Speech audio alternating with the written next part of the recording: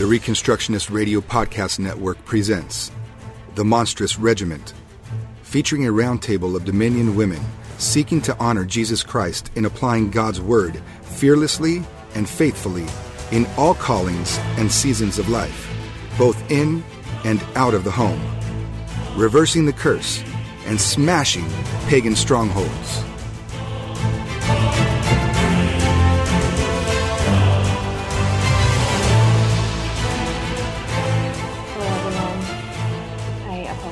The lighting in here and that it makes it look like I have two black eyes.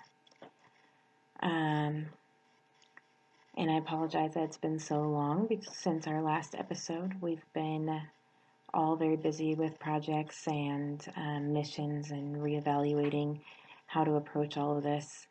But we're still here and we're still committed to delivering you guys content.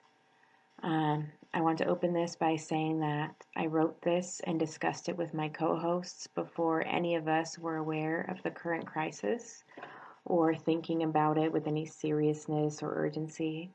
I worked on it very slowly for months, and it is in no way influenced or informed by anything that is currently happening, nor did I edit or update it in any way to reflect more current events.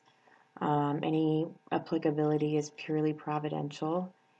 I will make a brief comment acknowledging this crisis at the end after delivering all of what I previously wrote completely unaltered. Nevertheless, as you can probably already tell, I do approach recording this with an even heavier and more grieved heart than I had when I wrote it. And it may be hard for me to deliver some portions in this renewed light, so please bear with me. I'm going to start with a passage from Ephesians chapter 6, verse 12. For our struggle is not against flesh and blood, but against the rulers, against the powers, against the world forces of this darkness, against the spiritual forces of wickedness in heavenly places. And now I'm going to read an excerpt from a professing Christian novel.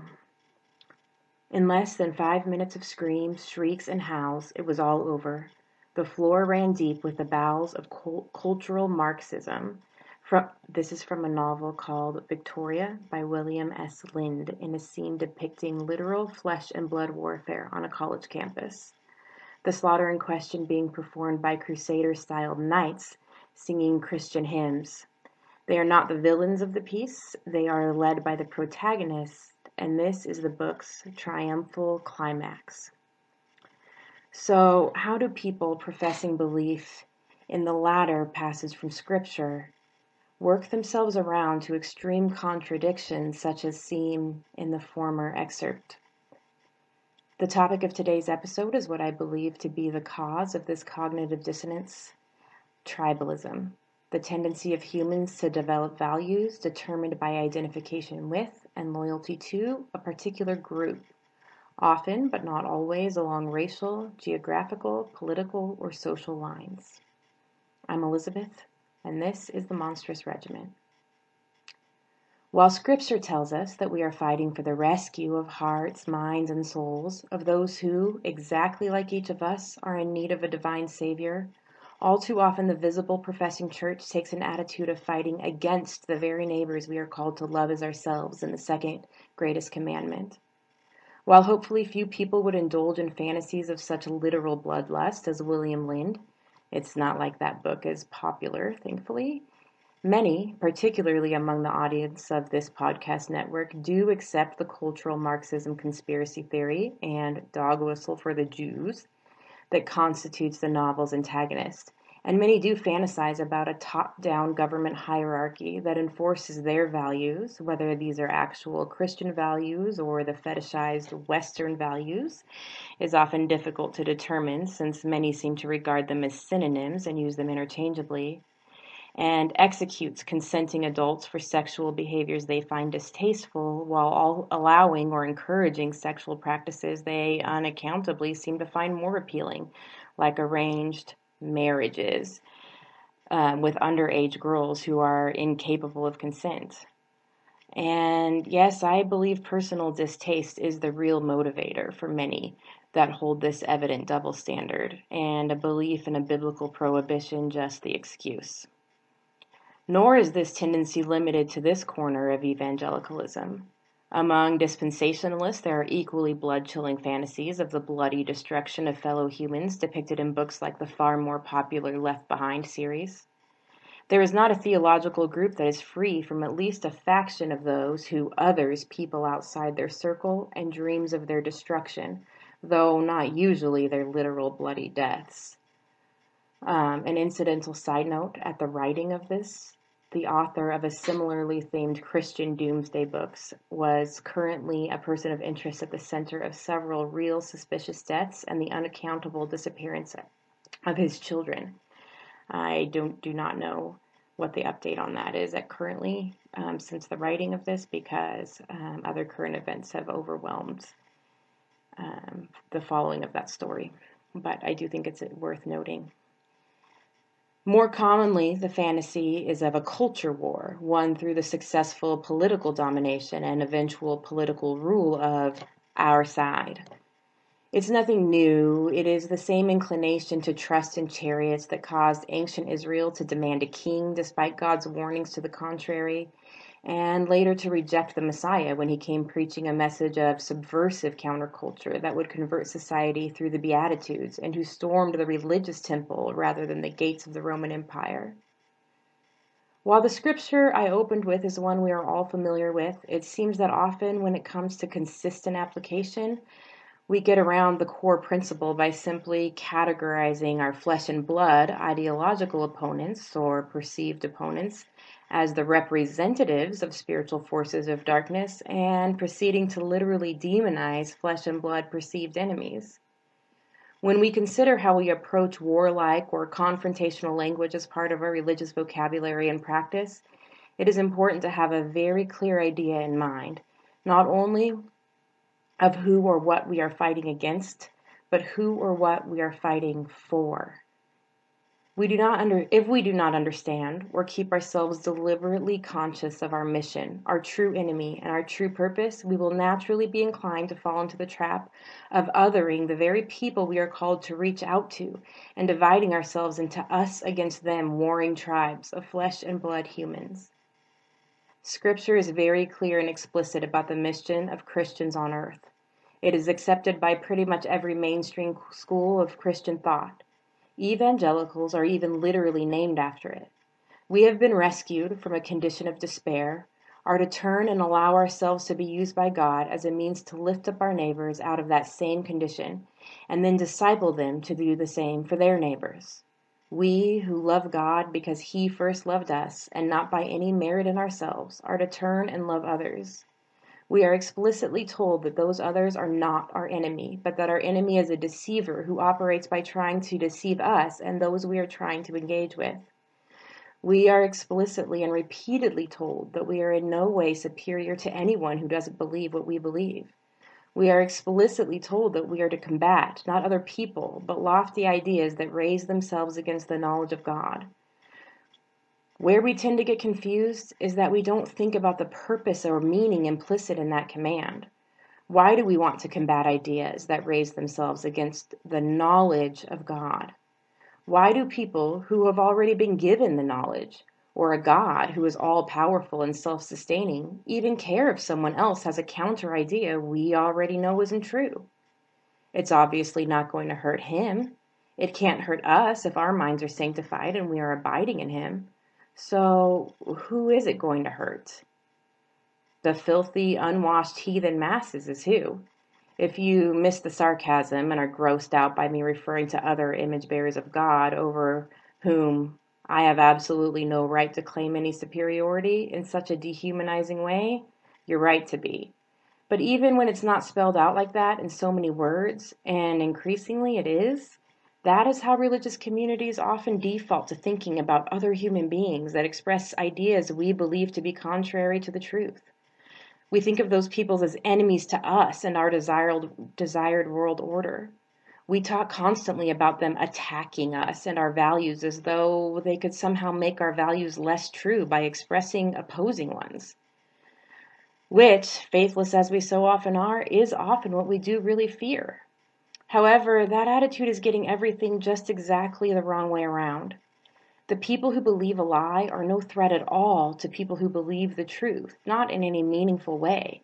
How is it even possible for people who have no cause to fear death to be afraid of ideas we already know aren't true?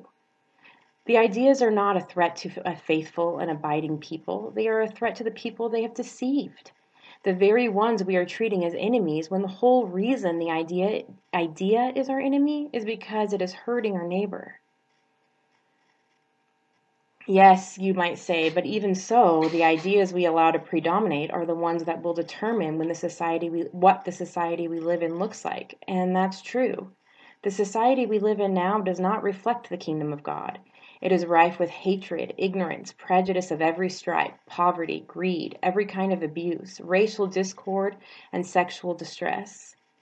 Isaiah 1, traditionally titled The Rebellion of God's People, describes our society pretty accurately. And please keep that title in mind, because your instinct may be to think of some other while listening. The government or the cultural Marxist agenda that definitely exists and definitely is not a racist dog whistle for the Jews or ruining everything, and is totally not a term literally pioneered by actual literal Nazis. But Isaiah is talking to you and to me, to the religious representatives of God on earth, to the people who have been graced, without deserving it more than anyone else, with special revelation and told to set an example of righteousness to those around them. Here is what God has said to his own people in this chapter. Listen, O heavens, and hear, O earth, for the Lord speaks. Sons I have reared and brought up. He's talking about his own children, not the world. But they have revolted against me. An ox knows its owner, and a donkey its master's manger. But Israel, or insert the church, does not know. My people do not understand. My people do not understand. Alas, sinful nation, again, insert the church. People weighed down with iniquity, offspring of evildoers, sons who act corruptly. They have abandoned the Lord, not rejected. Abandoned. People who knew the Lord abandoned him. They have despised the Holy One of Israel. They have turned away from him. Where will you be stricken again as you continue in your rebellion? The whole head is sick. The whole heart is faint. From the sole of the foot even to the head there is nothing sound in it, only bruises, welts, and raw wounds, not pressed out or bandaged, nor softened with oil. Your land is desolate. Your cities are burned with fire. Your fields, strangers are devouring them in your presence. It is a desolation, as overthrown by strangers. It's important to note here that, one, he's blaming his people for this. The modern equivalent would be the church, since we don't have a religious nation-state ruled by priests, not the strangers. And two, this is not to be applied by us as an issue of racial or national foreignness or strangeness, but of practices foreign to the nature and commands of God to his people. And no, not only or even primarily the ones you are probably used to thinking of or hearing railed against, which, when they are the actual violations of Scripture at all, and not just of human tradition, are typically the fruits of the real corruptions rather than the causes, which continue unexamined or more often embraced and approved, as we can see in the metaphor Isaiah uses here. Verse 8. The daughter of Zion is left like a shelter in a vineyard, like a watchman's hut in a cucumber field, like a besieged city. Unless the Lord of hosts had left a few survivors, we would be like Sodom. We would be like Gomorrah. Here, before verse 10, the translators have helpfully added the section title, God has had enough. Hear the word of the Lord, you rulers of Sodom, i.e., you arrogant people with abundant food and careless ease who don't help the poor and needy, which was the sin of Sodom. Give ear to the instruction of our God, you people of Gomorrah. What are your multiplied sacrifices to me, said the Lord.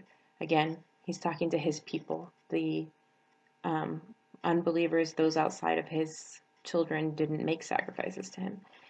I have had enough of burnt offerings of rams and the fat of fed cattle. I've had, enough of your conferences, your rallies, your marches, your Sunday mornings and your Wednesday nights, your purity rings and your pure flicks.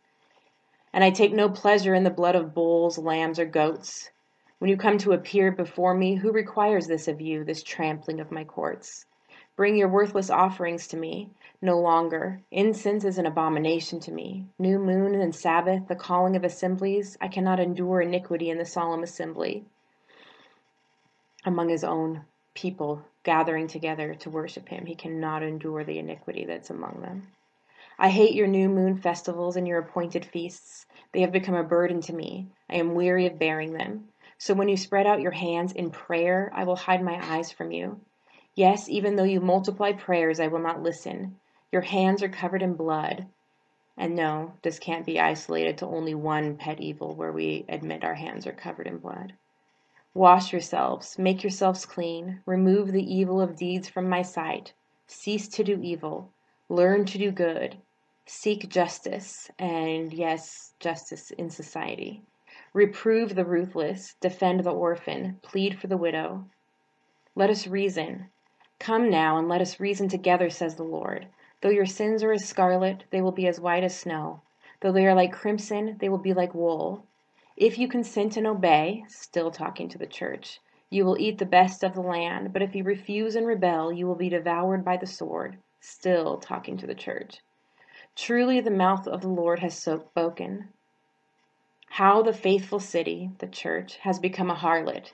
She who was full of justice, still the church when applied to us, not some imaginary Christian nation. Righteousness once lodged in her, but now murderers. Your silver has become dross, your drink diluted with water, because the only wine God likes is the good, strong, alcoholic kind. Your rulers, your priests, pastors, ministers, theologians, apologists, as well as the politicians you choose to represent you politically, are rebels and companions of thieves. Everyone loves a bribe and chases after rewards, still talking about the church. They do not defend the orphan, nor does the widow's plea come before them. Therefore the Lord God of hosts, the mighty one of Israel, declares, I will be relieved of my adversaries and avenge myself on my foes, talking about you and me, the church. I will also turn my hand against you and will smelt away your drosses with lye and remove all your alloy. Then I will restore your judges as at the first and your counselors as at the beginning. After that you will be called a city of righteousness, a faithful city, called that from without. The unchurched will recognize a righteous church as a wise and understanding people. So, being universally despised for racism, slavery apology, rampant sexual abuse, misogyny, greed, and corruption is not a mark in our favor that we are just being persecuted by those bad, dirty heathens for our bold stand for truth. Zion will be redeemed with justice in society, and her repentant ones with righteousness. But transgressors and sinners, still talking about within the church, will be crushed together, and those who forsake the Lord will come to an end. Surely you will be shamed of the oaks you have desired, and you will be embarrassed at the gardens which you have chosen. For you will be like an oak whose leaf fades away, or as a garden that has no water. The strong man will become tinder, his work also a spark. Thus they shall both burn together, and there will be none to quench them. This is just one example. It would take me hours to go through every time Scripture, both Old and New Testament, hold the people of God, and specifically their injustice toward the vulnerable, responsible for corruption in society. Sexual immorality and other forms of depravity in society are typically mentioned secondarily and described as a result of the oppression and idolatry by the people of God. Not only in the Old Testament, where the ruling class, religious class, was also the actual ruling class, which in some ways it arguably still is in Western society, even though we have embraced a narrative of persecution because school children get to practice religious freedom, or because they make fun of us on television sometimes, or we don't get to pretend our preferred icons represent the whole community without actually converting them so that they actually do represent them. The New Testament, where Israel was ruled by pagan colonizers, also describes a lack of salt and light among the church as the cause of social corruption. It's hammered home again and again that when common grace is thin on the ground, it is due to the corruption among those who have received special grace and, well, hidden it under a bushel. It's a simple concept. If people act like they are unconverted, it is because no one has converted them, which is our one job.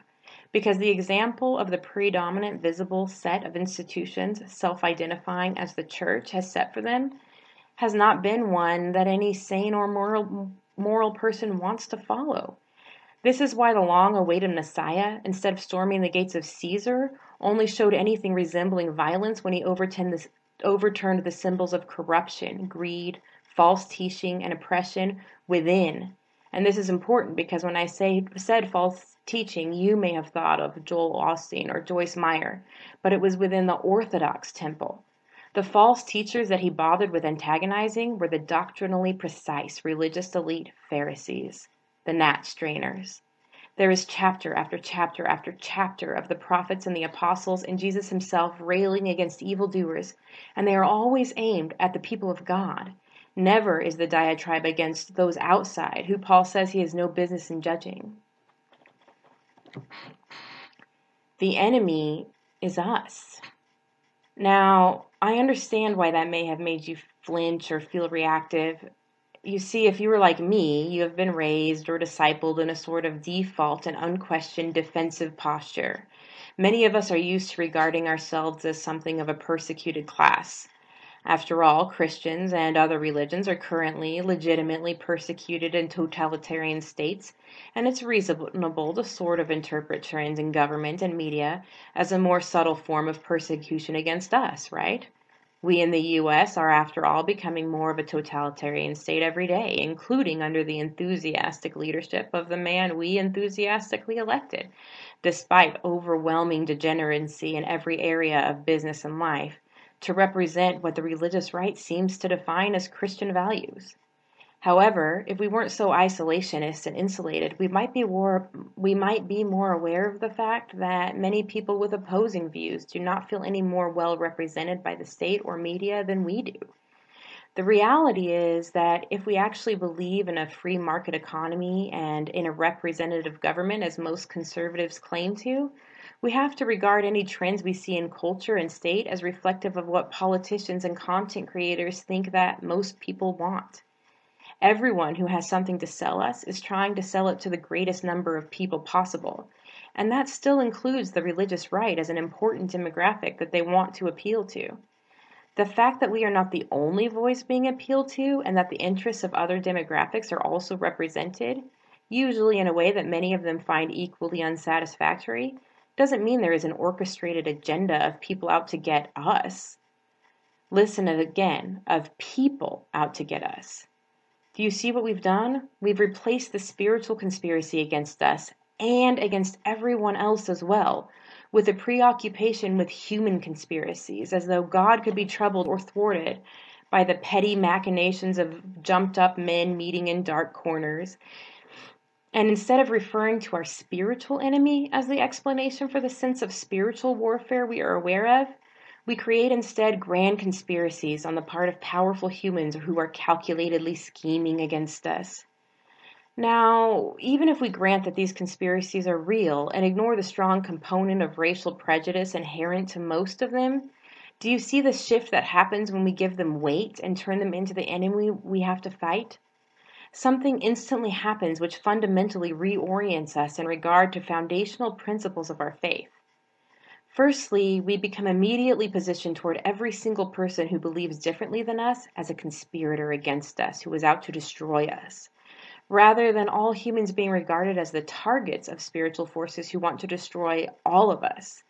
And the debate amongst us all, a matter of what the source of that evil is and how to best resist it, with the truths of God by which all of creation is sustained and redeemed, regarded as the great hope that must be guarded and protected, human groups are assigned those qualities, and then, and this is where it gets really bad, everything associated with those human groups gets assigned the label of either darkness or light.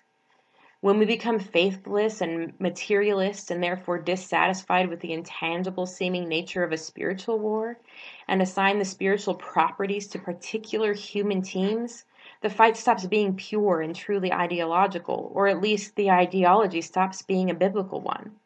We are not fighting for the ideas anymore. We are fighting for the team. We are not fighting against other ideas anymore. We are fighting against the other team.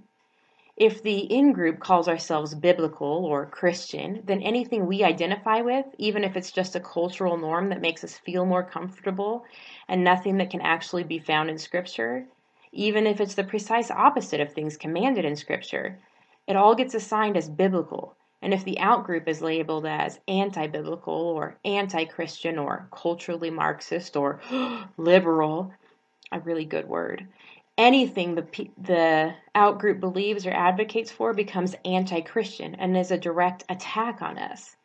That is how we end up with the religious right becoming aligned with white nationalism, slavery apology, rape apology, abuse apology, patriarchy, and all manner of power religion.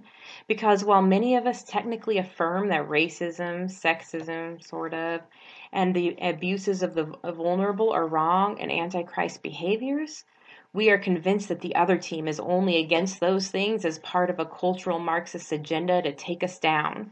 So we have to be against whatever they are for, or else we are being indoctrinated by the agenda.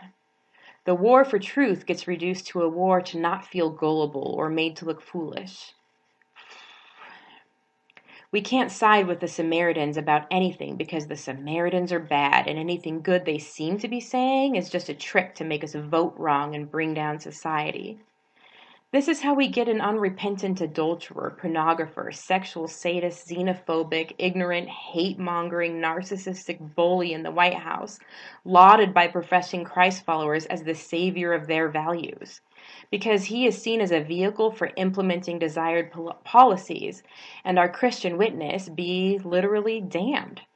This is how we end up supporting the legislation written and campaigned for by known misogynists in service of an imagined greater good, having traded a commission for conversion and discipleship for the material weapons of legal force.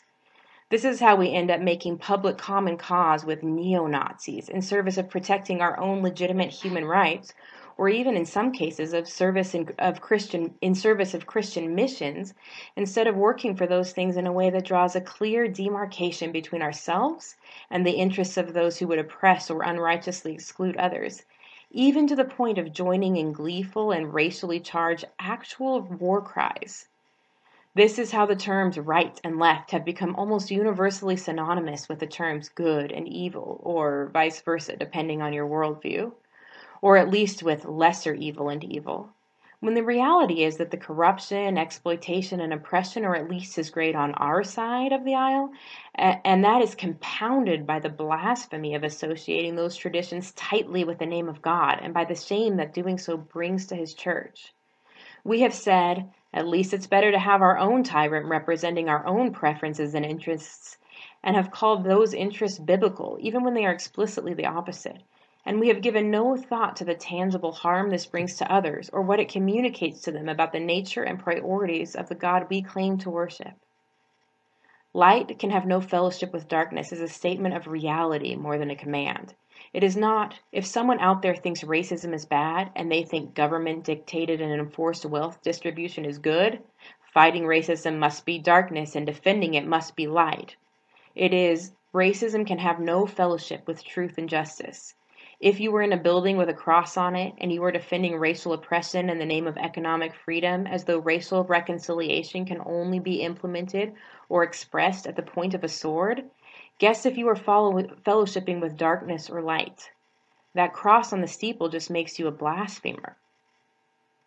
We've spiritualized a flesh and blood tribal war instead of waging spiritual war for the preservation of our flesh and blood neighbors who we are called to love. We've assigned the label darkness to one political camp and assigned the label light to another and declared that there shall be no fellowship between them. And the result is that we will have fellowship with racial oppression, gender oppression, the oppression of the poor and of the orphan, of the foreigner and of the slave, rather than having any fellowship with others who stand against such things, rather than standing with them in principle, where their principles are correct, and using persuasion and example to demonstrate where their methods of implementation have failings or are self-contradictory or self-defeating. For though we walk in the flesh, we do not war according to the flesh, for the weapons of our warfare are not of the flesh, but divinely powerful for the destruction of fortresses. We are destroying speculations and every lofty thing raised up against the knowledge of God, and we are taking every thought captive to the obedience of Christ. 1 Corinthians 10:3-5. While we are not to set ourselves against other teams in the flesh, it is certainly true we are to set ourselves against speculations raised against the knowledge of God wherever they are to be found. This is what many who end up engaging in tribalism are sincerely attempting to do. The problem arises in how we discern and define lofty speculations, and in who we set as gatekeepers for making those judgments on our behalf. When we define these lofty speculations as though those ideas we associate with the other team, and use scriptural proof texting to justify the positions we feel comfortable with or which justify our tribal loyalty, rather than starting from Scripture and allowing it to be our filter for truth, regardless from whom we are hearing it, we end up creating our own religion, our own system that only appeals superficially to the teachings of Christ, while in many ways actually completely defying them in spirit and in truth. In our culture today, this is evidenced by an elevation of Western traditions and customs to a set of Western values, which are thought of as nearly interchangeable with Christian values, to the extent that relatively modern and very specific modes of dress, including hairstyles, are regarded as somehow biblical, though no ancient Jew ever wore a pair of khakis or a denim skirt. This is confusing cultural norms, moral conventions, and Western values with religious moral truths, and using them interchangeably. Our religion comes from the East, and our deity took on human form as a Middle Eastern man. Some of these so-called traditional values do correspond with the objective morality, but often the reasoning and justification appealed to for even those relies more on proof-texted power religion than on the full counsel of Scripture. And therefore even the correct actions are taken for the wrong reasons. Only the outside of the cup is clean. In many other instances, there are no scriptural justification at all, and indeed there is no real foundational opposing worldview, but rather an opposing side of the same worldview we claim to combat is embraced. Such as when we agree that gender is defined by an arbitrary set of socially prescribed external behaviors, but merely insist that the errant spirit be forced into conformity rather than the body. Until we actually take an opposing worldview, one that subverts power religion with servanthood and tyranny with love, instead of fighting for our own preferred brand of tyranny, and stop embracing an opposing side of the exact same worldview we claim to be at war with, we will be forever locked in a meaningless and hostile cultural war against a flesh and blood enemy when we could be almost effortlessly triumphing over spiritual principalities. This substitution of tribal loyalty for religious conviction, or rather this substitution of idolatry to a tribe for devotion to the Christian religion, this loyalty to a Western tradition which is substituted for the gospel at best, does great damage to our Christian witness, and often devolves into a false gospel and outright blasphemy. We need to keep clearly in mind that creating a society we feel comfortable in and which reflects our preferences is not the goal. Reflecting the kingdom of God, who is not willing that any should perish, is the goal. When we work from the assumption that the glory of God is not declared openly by all creation, and that his truths have not been made evident to all, when we assume an elitist special access to self-evident truths inherent to creation, we become snobs, unwilling to learn from anyone outside our exclusive set, forgetting that Jesus said if his disciples were silent, even the rocks would cry out. And who was it that wanted his followers to be silent? Why, the religious Pharisees, of course, the gatekeepers of orthodoxy. We must remember that we are the recipients of special grace, not special knowledge. How can we preach that God has placed his law in every heart and then deny such law low-hanging fruit as all image bearers ought to be treated with equal dignity, simply because of the tribal affiliation of the person saying it. We become like the workers in the vineyard, unwilling that anyone but us should be able to see or hear the most self-evident truths apparent in the very fabric of creation, because we got here first. So if it doesn't come from us, it can't come from anyone. What a stingy and heartless approach to the gospel, and what a terrible abuse and misunderstanding of the entire concept of presuppositional apologetics, as though it was a gotcha script to corner people who were not fooled, when really the whole foundation is empathy, acknowledging with our fellow creations the bedrock upon which we both stand as a starting point to working through how everything else falls into place around it, like solving a Sudoku. And here we so often smugly stand, denying that the given numeral in row 3 can be true because we weren't the ones to find it. We must be truth seekers, and must, each individually, without reliance on spiritual gatekeepers, but using the wisdom of those who have gone before us as building blocks, not final limitations, stand for and embrace truth wherever we find it, using sola scriptura, not tradition, as our filter, with absolutely no concern for protecting a brand and absolutely no regard for strategizing against conspiracies, real or imagined. This is exactly what is meant when God promises to use the foolish things to shame the wise.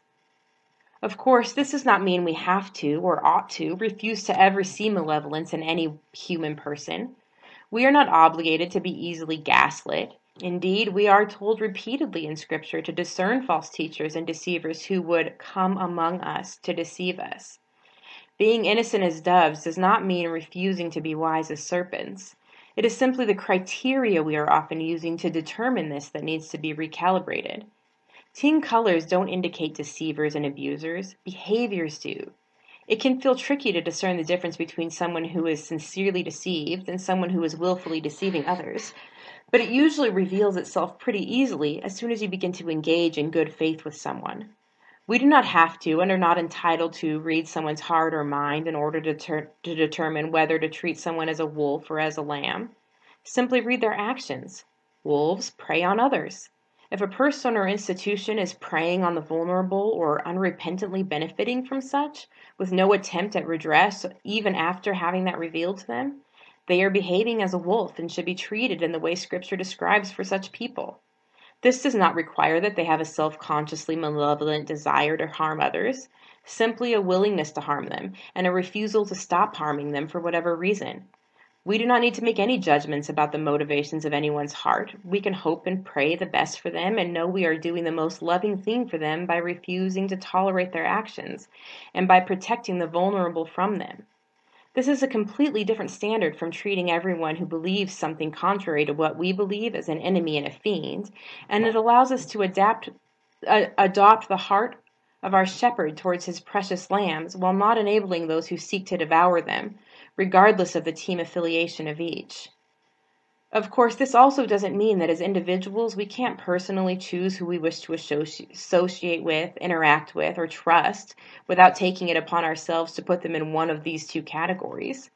We can simply not really like someone or not personally regard them as very sincere without believing that they are necessarily some kind of vicious wolf out to harm others, and we can each allow our spirit-led conscience to be our guide on how to conduct our interpersonal relationships or interactions with people.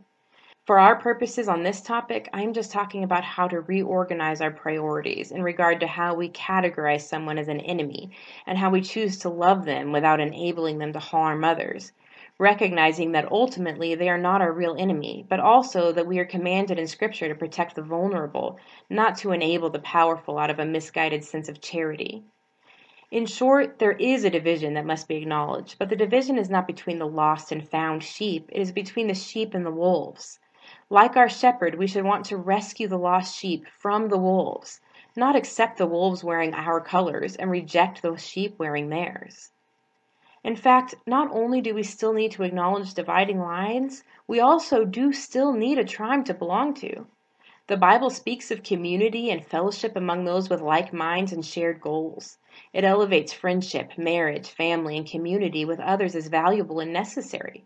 The problem is not in having tight-knit circles of shared ideals and affections, The problem is when those circles are inward-facing and exclusionary, when they become a self-justifying end in themselves rather than being in service of truths outside of themselves, when the created thing is worshipped rather than the creator, and when other communities or tribes become the enemy, the demonized other. Communities or tribes need to be centered around a shared devotion to seeking truth. Many begin this way, but if you are lazy about allowing external signifiers to indicate membership and about allowing gatekeepers to define your beliefs for you, they devolve into loyalty to the tribe rather than a shared loyalty among the tribe to the truth. One is groupthink, the other challenges, adapts, grows. One buries a talent in the ground, the other invests it to produce more and more. One is a fellowship in the grand Tolkien sense, the other a grubby, secretive, arcane, self-aggrandizing cult that exists to justify its own exclusivity. In conclusion, there is an us, and there is a them, but we have been in the habit of defining those categories according to unbiblical and often hateful criteria, and confusing our mission toward other image bearers as one of warfare instead of one of adoption. The us, which should be the sincere truth seekers, the pilgrims, whatever their progress. The them should be the willful deceivers and exploiters. We are to regard those pilgrims currently outside our worldview as a mission field, not an enemy. Though unfortunately, even the term mission field has begun to feel condescending, with connotations of noblesse oblige. We are not dispensing pennies of wisdom to the huddled masses. We are inviting those who are just like us to join the family to which we are no more entitled to be members than they. Let's make it a family that actually reflects our Father, a family anyone would actually want to join. This means consistent empathy, kindness, and respect, not just in areas we have a personal empathy toward. This means graciousness seasoned with salt when engaging those outside of our worldview, not just twisting that verse to chill or silence all dissent among the rank and file. Whatever the beliefs of another person or group, we do share with them this literal ground in common, the physical and philosophical realities of our existence, the human nature we share in the image of God, and the corruption of it we all share in the fall, the desperate need for a redemption that we cannot secure for ourselves. The Bible says that the religious elite will hate us because of Christ. It says that the politically powerful will hate us because of him. Those with followers to lose will hate us because of him. It also says that the general population will recognize God's followers as a wise and understanding people and will know us by our love. They will know us by our love, which means that it will be an expression of love that they can recognize and understand and respond to.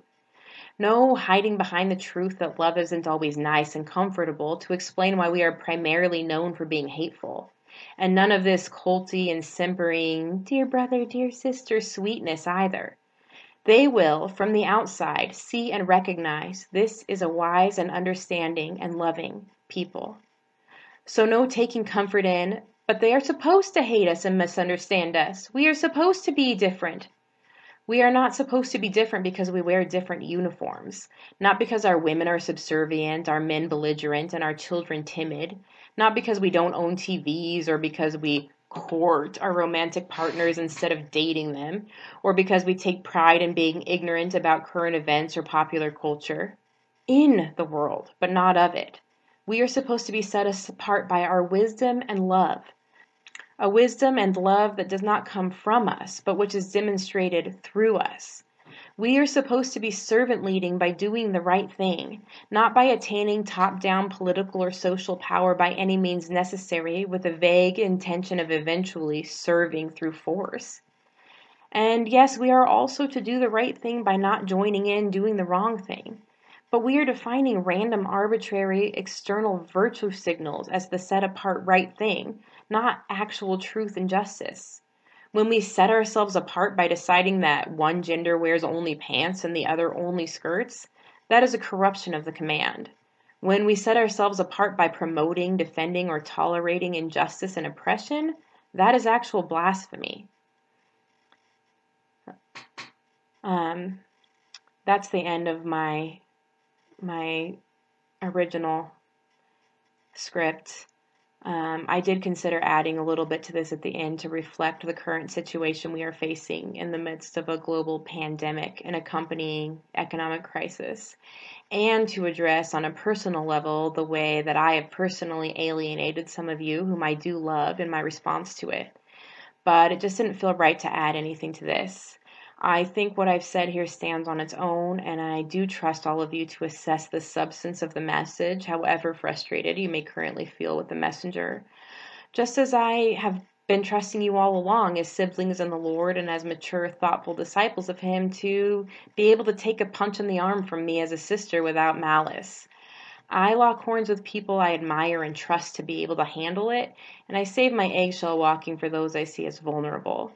I don't pretend to believe that I have mastered a perfect balance in this, but I trust you as my siblings to appreciate my loyal opposition, even when you see it as incredibly misguided or wrongly expressed. And I trust that we can all come out the other side as family.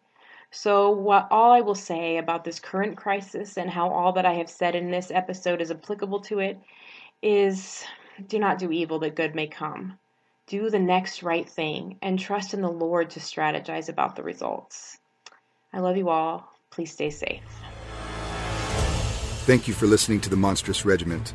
We hope this podcast inspires and equips you to go and exercise dominion for Christ's kingdom, terrible as an army with banners.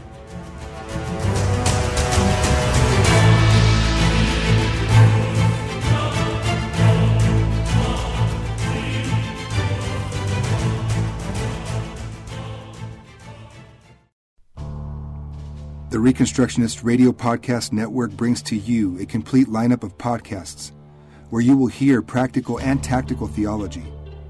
Our desire is not simply that you consume our shows, but that you also live out your faith in every area of life.